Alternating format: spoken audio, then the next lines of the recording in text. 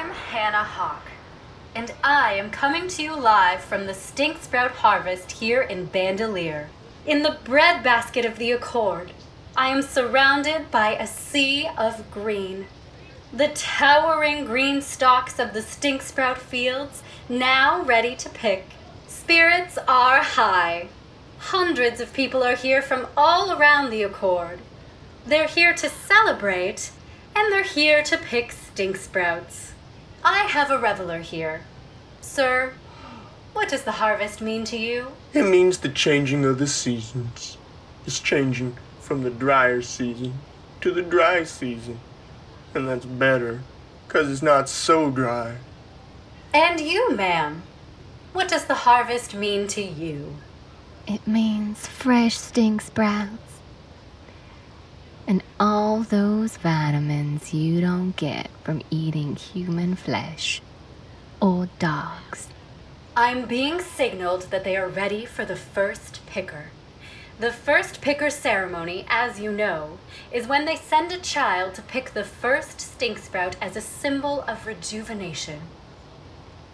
Hello, first picker. Can you tell us your name? I'm Youngling Brown, and I am this many years old. And what are you going to do with that first stink sprout you pick?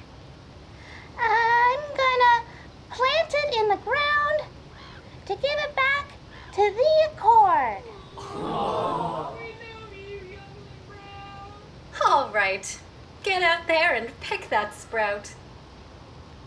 Youngling is walking to the field. He has his eye on a plant. He's reaching out to take a sprout.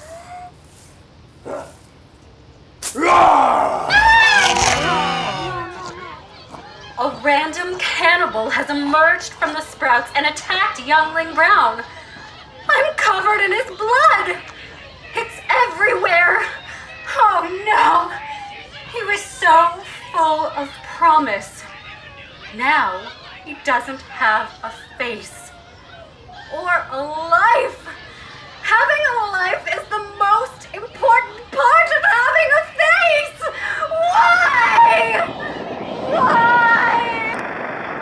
All cops to the roost, immediately.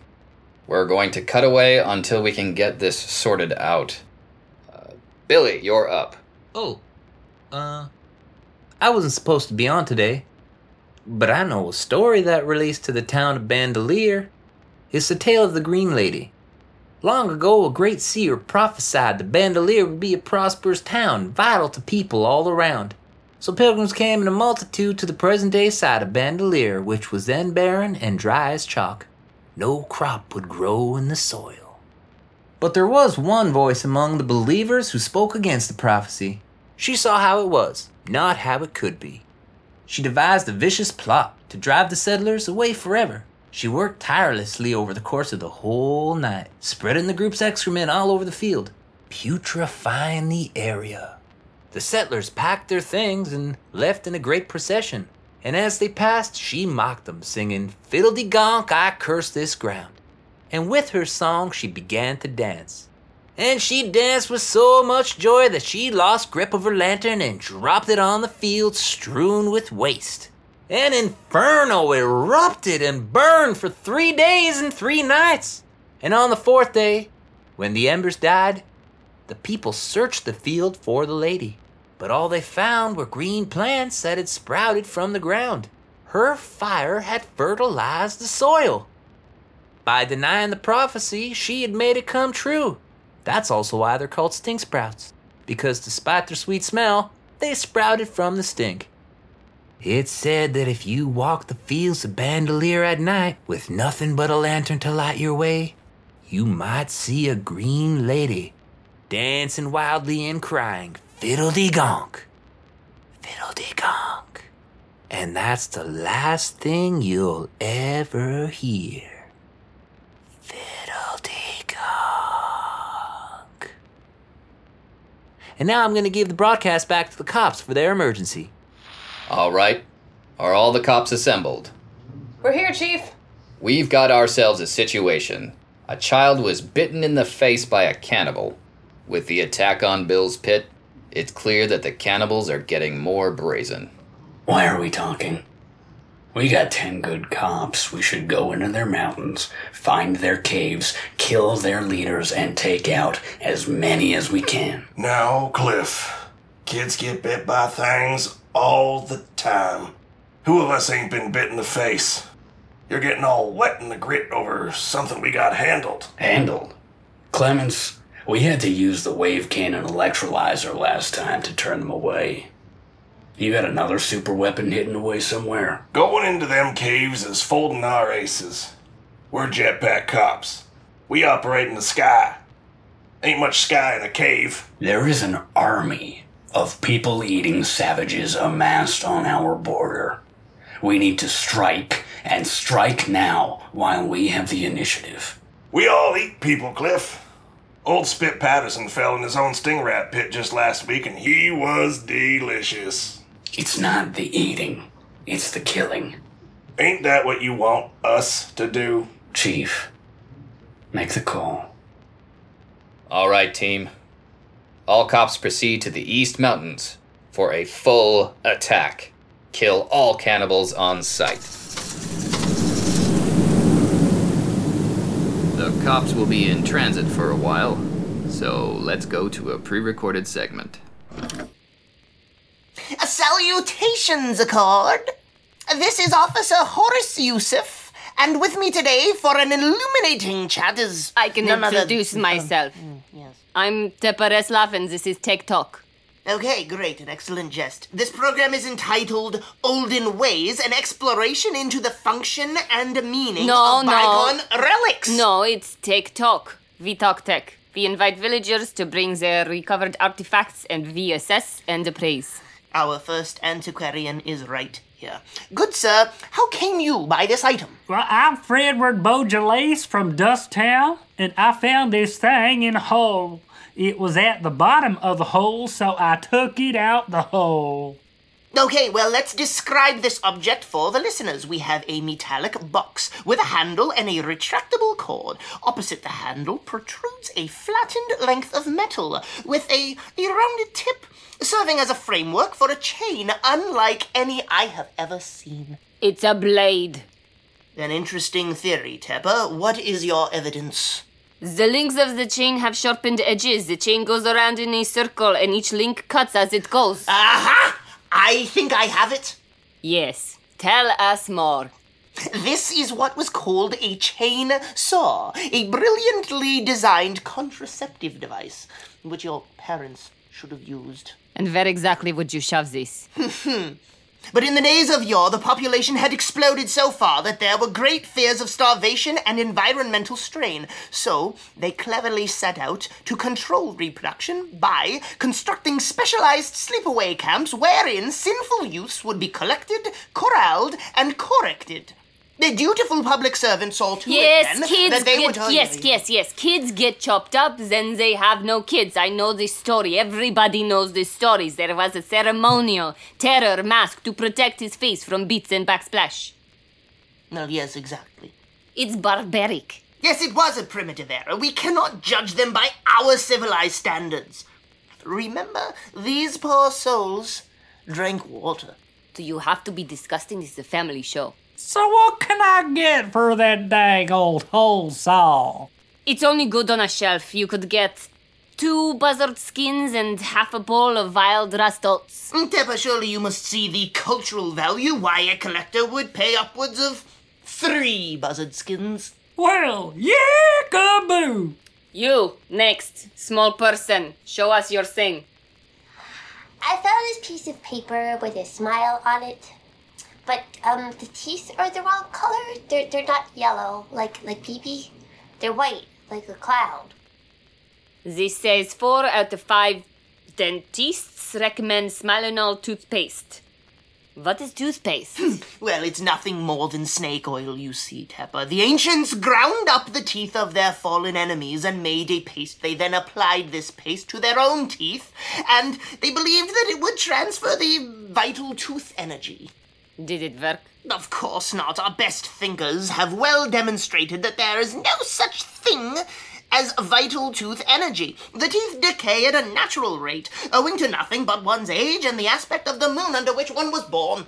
As for value, it's paper, so it can burn. I'd say one handful of dirt, but not good dirt, and not a big handful. Yes, if that. Okay, next, please. What is this? I don't know. Ain't you supposed to tell me? Can we look inside? Can't you see the door? It opens right up. This is a big blue box, big enough for one person to stand in. There is a door, and inside is a shelf with a seat. There is a lid on the seat lifting it up. There is a hole and a small storage area. Yes, and the latch on the door toggles between vacant and occupied. I must admit that I am stumped. Oh, you don't know what this is? No, Tipper, I don't know. You need me to explain? Please. This is a confinement cell for a dung slave. You don't know what a dung slave is? I'm sure you do. The ancients' huge population had enormous demands for fertilizer. So they took their prisoners, their fat guys, and they locked them in boxes and they made them poop. Forced defecation? But how much fertilizer could one slave produce? A surprising amount over a whole lifetime.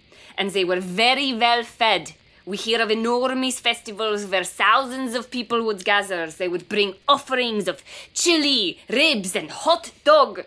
And the confinement cells would be lined up in rows to one side while the dung slaves slaved. The revelers partied. Well, that's absolutely disgusting, simply boorish. How could a society withstand such crudeness? Clearly it didn't. Well, I don't want nothing to do with no barberry. Y'all can keep it. No, you must take this away. Sir! Sir! Sir, do come back! This was Tech Talk. Teppa out. Come back! Chief, bring me that sauce for my potatoes. No, sir. What'd you say? I will not. But you're my butler. Well, that's sticky cricket drinking sauce. It's thick and rich like a sauce, but it's only for drinking. I taste the warm flavor of fresh cricket. It's so rich. It puts a cold on my throat. Very good, sir. But I still got no sauce for these potatoes. However will you live, sir? Chief, we got a cannibal cave in sight. Proceed in attack formation. Unless you have a problem with that, Clemens. No, sir. I'm just an old cop, Cliff. I do my job, even when it gives me a jinxie feeling in my bones. Eyes peeled, we're going in. Rook, Booger, hold to the rear. Great. I'm stuck in the back with Polino. Mark Polino keeps the team covered. Chief, I see cannibals over there in the cavern. At least 20, or maybe even more. What? They're just standing there. It's like they're waiting for us. This ain't right. Press forward. Ready weapons for attack. Hold formation. Steady.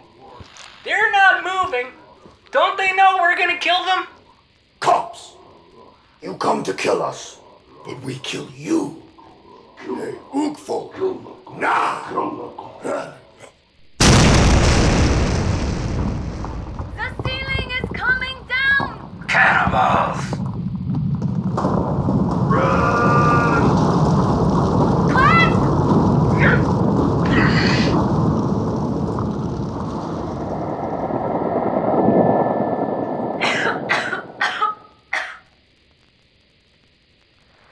Hello? Chief? Hello? I hear you, Booger. Report. Hello? Does anybody read? All frequencies, can anybody hear me? Those iron caves must be amplifying her signal but blocking ours. She can't hear us. I can see on my sensor dial I'm at full broadcast strength, but I'm not picking up anything. The iron in this cave must be blocking incoming signals. I'll keep my channel open. Maybe somebody out there is hearing me. Hello? Hello? Bugra! Don't draw attention. Cliff. Roslov told you to stay back. You're lucky I didn't. If I hadn't pushed you out of there, you would have been crushed. I am crushed. But thanks. You saved my life, kid. Your leg is pretty badly pinned under these rocks. I can't move them. Okay, if we both ignite our packs, I can get you right out of here. Hold on. Don't ignite that pack! Why? Why not? Your intake valve, it's full of iron dust. You ignite that pack and we are both dead. Well, what do I do? You need water. Flush out that intake. Where am I going to find water? We're high up in this cave. Water tends to run down. There's a tunnel that leads down, but it's pretty narrow. Well, looks like you're the one that's gonna have to shimmy down there. If I take my pack off, I'll fit. Go. But be quiet.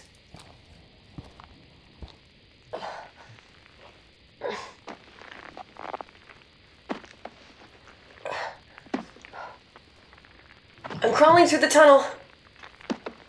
It's dark, but there's some sort of soft light up ahead. This ends the first half of this episode. Tune in next time to hear the exciting conclusion to this story. To be continued.